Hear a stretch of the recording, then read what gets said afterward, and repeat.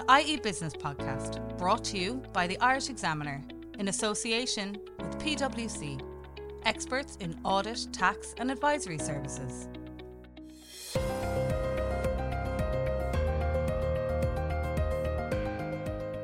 Hello there, and welcome to the IE Business Podcast, in association with PwC. Talking to me today is Lauren Duggan, someone who established an impressive marketing career working with tech firms including Microsoft and London-based Smartology, until the Cork native decided to return home to co-found the sustainable period products company We Are Riley in 2021. Lauren, welcome to the IE Business Podcast. Hi, delighted to be here.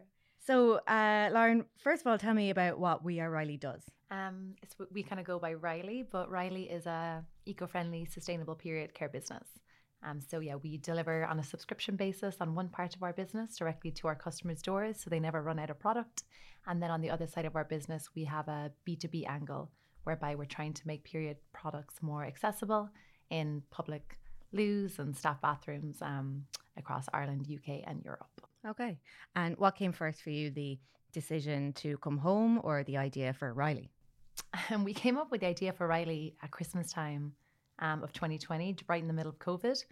And I think we all felt really passionately around the idea, but at this time we all had full-time stable jobs. So we went away for Christmas to kind of take a bit of a reboot, to kind of think, is this really for us, or are we just losing our minds during COVID? And then in January, we came back to the table the first week of January, and we were all like 100%, we're doing it, we're in. So it was more, the idea came first, and then very quickly the move happened because I couldn't afford, I suppose, to live in London and focus all my time and effort on growing a business. So I had to come back to the family home, and luckily my parents took me in for 2 years. I'm only recently out of there. But yeah, I'm sure that's a common situation for a lot of people nowadays. So I think so. I think when you're starting a business as well, we tried to balance our jobs and doing it in the evenings and weekends at the very beginning. But I think you almost need the panic behind you. You need to kind of take the leap of faith fully to kind of focus your time and efforts to really, I suppose, push you. And how do you know the other co-founders, Fiona Parfait and Anya Kilkenny? So Fiona and I actually went to school together here in Cork. So we've known each other since first year. And then Anya is a family friend of mine. So her parents and my parents would have been extremely close growing up. So we were kind of introduced as teenagers. So we've all been friends, I suppose, for a really long time. Well, that's lovely. And it's so nice to have like such a female focused business from female founders and also friends. That's a great story. But I suppose what was the spark that that led you to create the company? And there's an awful lot out there. It's quite a saturated market, excuse the pun. But what was the moment that you decided, actually, let's make something and enter this market? Yeah, I think kind of as individuals, we've always kind of been quite entrepreneurial or loved coming up with ideas, but we never actually had anything, I suppose, that was worth us taking the leap of faith. When I suppose the idea for Riley happened, it was very organic. We were drinking wine one night, as you do. Anya got her period and we had no access, we had no products on any of us or in the house. And it then just kind of started a conversation about how, they should be treated like toilet paper. It's such a normal bodily function. They should be more readily accessible everywhere you go. And we were finding women in our 30s who've had periods for really long times. Every month they'd not be there when we needed them, or we'd be running out. So that was kind of where the brainwave for the subscription started. We were like, it's kind of the Dollar Shave Club for tampons, if you like, concept. So that happened then. But when we started researching, I suppose, the products that were on market that we could have put into a subscription box, we then realized, I suppose, the quality of the products on the market were just not very good. And it was a market, I suppose, that hasn't been disrupted for so long because 90% of it is owned by two major companies, so there hasn't been a need for innovation in this space. But the amount of plastic, and also what was more shocking for me was the amount of chemicals, bleach, pesticides. There's a report that shows there can be up to 24 hormone affecting chemicals in a tampon. And you start to think you're putting these directly into your body. So it was just kind of, I suppose, that shock factor was when we decided we'd just do it ourselves. Yeah, absolutely. And something that I thought was really interesting is you decided to come home to create Riley in Ireland, but we still had the tampon tax at the time in 2021, and it was gone in the UK. Now it's not there anymore, but it's funny that that wasn't an issue for you. I suppose going into that market, it wasn't changed for so long, so it wasn't going to be an issue anyway. It's still going to be an uphill battle nearly. Exactly, and I think as well, kind of, Scotland was the first country to make it, I suppose, free at a countrywide level, and New Zealand has followed suit. And I know there's a bill now happening in Ireland to do the same, but I think the progression in this space is kind of, that trend is starting to happen. Yeah. So yeah, we actually just started working with the government here in Ireland as well last year. So we were just awarded the framework for to provide, I suppose, period products to schools and defence forces and jails and hospitals, which seems quite obvious that it should be always have been the case. Yeah. But it's actually something that's only happening now. So it's really exciting. And it has opened up that opportunity as well, as you were saying there, to work with hospitality businesses and retail, to get your products into those bathrooms.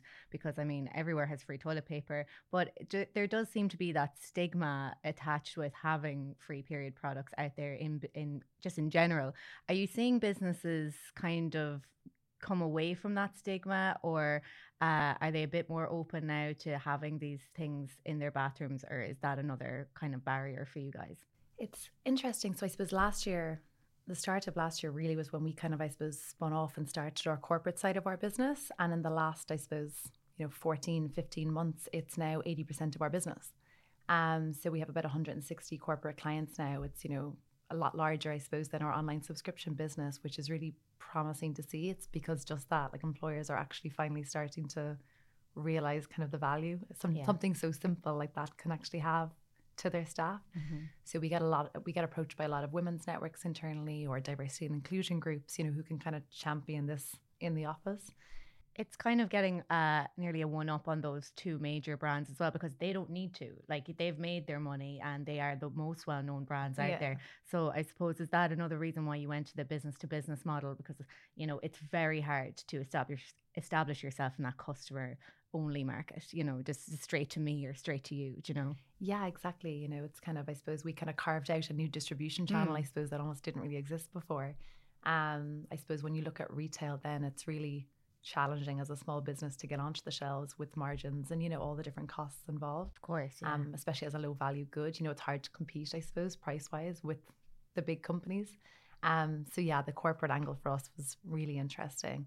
And I think a lot of companies now are looking at their UN Sustainable Development Goals, and they have a lot of, I suppose, targets that they want to hit as well from sustainability. So we kind of we get the employee, I suppose, wellness tick, but also really kind of help, I suppose, them with their sustainability goals too. Yeah.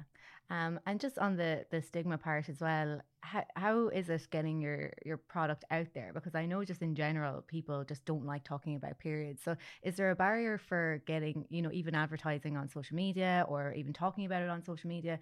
Has that been an issue for you guys? Or is it just kind of, people have to face that it's half the population now and you're going to have to talk about periods? Yeah, we kind of have to force it down people's necks sometimes. But I think even when we started, I know myself, even when I first got my period, it was like, here's a book, it was such an unspoken about topic. And I think the more and more, I suppose, we're going into schools, we're, working with doctors, we're trying to kind of focus a lot of our social media all on health education, because it's just an underserved area in general. Yeah. But, slowly but surely, I feel like the needle is kind of changing. Yeah. Are there any rules against talking about it? Because is it just us in general being like, oh, I don't want to talk about it? Or do you actually have to follow any rules when you're advertising? There's more so just kind of people not really wanting to engage and speak about the topic, especially from a social perspective. If there's a lot of influencers out there who would be happy to promote certain brands, but this is kind of not the sexiest of topics sometimes. That's true, yeah. But yeah, we went on the radio actually earlier this year for International Women's Day, and we were just speaking about our business and what it was about, by no means going into details about periods or anything else. And I think following the show, there was 100 and something odd complaints from not even just men, but also women around the country, saying how shameful it was that we were talking about this on national radio, this topic. So I think, the stigma is starting to change at a certain generational level. But that is mad. Yeah, it was really interesting. And it was, the presenter came back on the next day to read out all the comments and was just to kind of like make a joke about it, saying, this is just the lay of the land right now. But yeah, I suppose, you talked about costs there and that kind of thing, which I do want to touch on, but you did found the business in the pandemic. Would you say that was a good time to start a business, especially one very female focused? Because I suppose everyone had a lot of time, or is that overly simplistic to say, or was that kind of the best or worst time to start a business? We get asked this a lot, and I think in terms of, why would you start a business during a global pandemic? But I think for us kind of individually, I suppose myself and my co-founders, it was probably the only time that we actually would have had, I suppose, it was, for us, it felt like the right time to start a business. The world was so uncertain. No one knew what was going to happen. So it was kind of like, if not now, when? So I think it kind of helped us, I suppose, kind of, take the plunge and actually jump in and start a business, because we had so much time on our hands and everything was quite uncertain. So like from when we came up with the idea, we launched 4 months later. Right. So yeah, we had a lot of time on our hands to kind of get it up and running. Yeah. But then we launched, I suppose, down in West Cork, and then we were packing boxes ourselves and doing all that kind of manually in the background. But yeah, it's mixed. The subscription angle, I do think, helped during COVID, because people were online and kind of people wanting deliveries, and it was kind of that excitement which helped during the pandemic. But yeah. And I know that during the first few months when you established yourselves, and then recently as well, you had successful crowdfunding campaigns.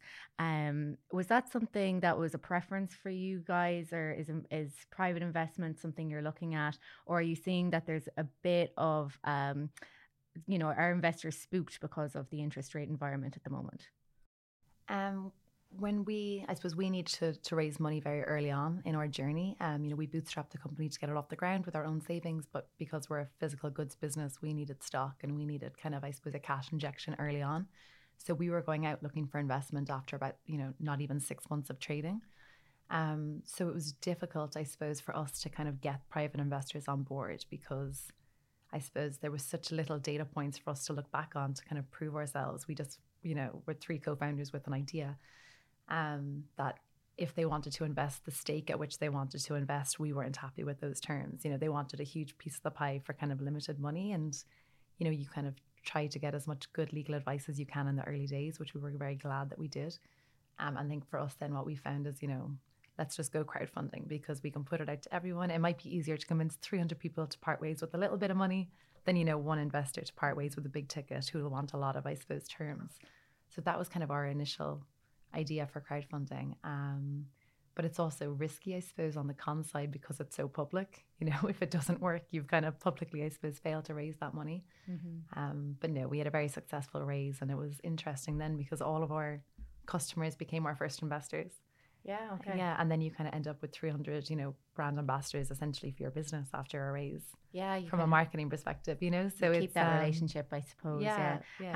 But I suppose like going forward, is big private investment something that Riley is looking at, or are you going to stick to the crowdfunding aspect? Because I suppose, as you said, you can build those relationships. It is, you can get a lot from various people. You went over, if I'm right, in the last crowdfund. You achieved more than you set out to. Yeah. So, is it maybe the best way to go now for small companies, especially with inflation still high and investors maybe not as confident about investing in small companies? So in our latest round, we just raised 1.5 million earlier this year, but it was a mix. So we actually did some of it private, I suppose, actually offline, and then we did a portion of it then kind of as crowdfunding. Again, for us, I suppose, after 2 years later, we had a lot more, I suppose, proof points. So we did go out for private investment, and we found some amazing investors who both could kind of come with funds, but also with a lot of expertise that we needed in the business. So we brought on new investors, private ones, with this round. But then we still had our kind of loyal previous investors who had invested, and they were wanting to get involved. So we didn't want to close that door either on them, because they supported us so long ago. Yeah. So we decided to open up a portion of it as well to crowdfunding. So we did a hybrid this time. Yeah. And just on costs, and closer to the business then, was that something that was an obstacle for you this year in terms of inflation? Did materials go up, packaging, and you export as well? I mean, you're not just in Ireland. So tell me a bit about that. Yeah, it's definitely been a challenge. I suppose with our products, we manufacture everything with 100% certified organic cotton. And then we also use sugarcane and a lot of, I suppose, raw ingredients that are kind of hard to source, I suppose, in the makeup of our products. So yeah, the actual cost of manufacturing has significantly risen. We do all of our manufacturing in Europe, but with that, I suppose, the climate change as well, like where our manufacturer is based, there was a lot of flooding, and then as a result, the employees couldn't get to it. There's been so many knock-on effects from both kind of climate disasters and also, I suppose, disinflation of raw materials. All the crises. Literally combined.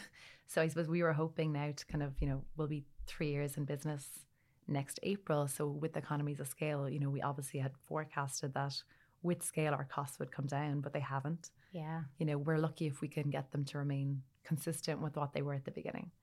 So it's definitely changed our forecasting in terms of cash flow. Of course, yeah. And have you had to put up prices because of that? Slightly, but we also are kind of price sensitive in that this is kind of, I suppose, a product that's such a requirement. It's not a luxury product, so we don't also want to price ourselves out of market for customers.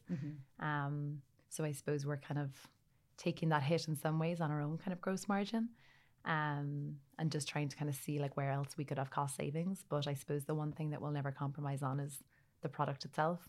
So it's kind of other things like marketing costs or spends or, other things that we're trying to play with. Yeah. But yeah, it's a challenge for sure. Yeah. And, I know that you have a presence in the UK as well. And, the export border controls are going to come in next year, maybe. I know that has been moved around a lot. But is that something that's another concern for you? I know we've spoken about this on the podcast with other guests before. And there's a lot of uncertainty, I suppose, because it's been promised and then the deadline has been changed. But is that something that will impact your business, do you think? Well, 90% of our business to date has been in Ireland. But yeah, we just opened up an office in London. So that's going to be a key focus area for us for the next 12 months. We've actually just moved our distribution centre up to the north, up to Northern Ireland, just for that reason exactly, to allow us to kind of be able to ship without any kind of Oh, wow. So Brexit very much issues. forward thinking in that regard. Yeah, exactly. So our distribution centre now in the north, I suppose, services both kind of Republic of Ireland and also kind of Northern Ireland and the UK deliveries. And then we have another distribution centre then in Europe who'll kind of manage all the deliveries there. But yeah, it's a difficult one to navigate. I suppose the Northern Ireland gives you that nice, I suppose, hybrid model. But potentially if the UK scales, we might need to look again at getting a third 3PL over there. Yeah. And what's the overall vision for Riley now going forward? Are you looking to have actual office space in maybe the States and Europe and the UK as well? Obviously, I know that you have that now. But what would you like to see?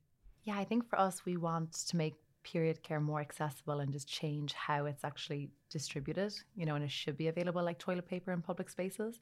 So yeah, UK is kind of the big focus for the next 12 months. But I suppose with that as well, with a lot of the global companies that we work with, it'll be kind of, I suppose, further down the road supply chain, further afield. So to the US and Asia as well. Yeah, the big tampon company multinational from Ireland. I can see it. No. Yeah, it'd be fab. Yeah. Well, Lauren, thanks so much for joining me on the IE Business Podcast. I really enjoyed our conversation. Oh, pleasure. Thanks a million. Thanks so much. Join me for another episode of the IE Business Podcast next week.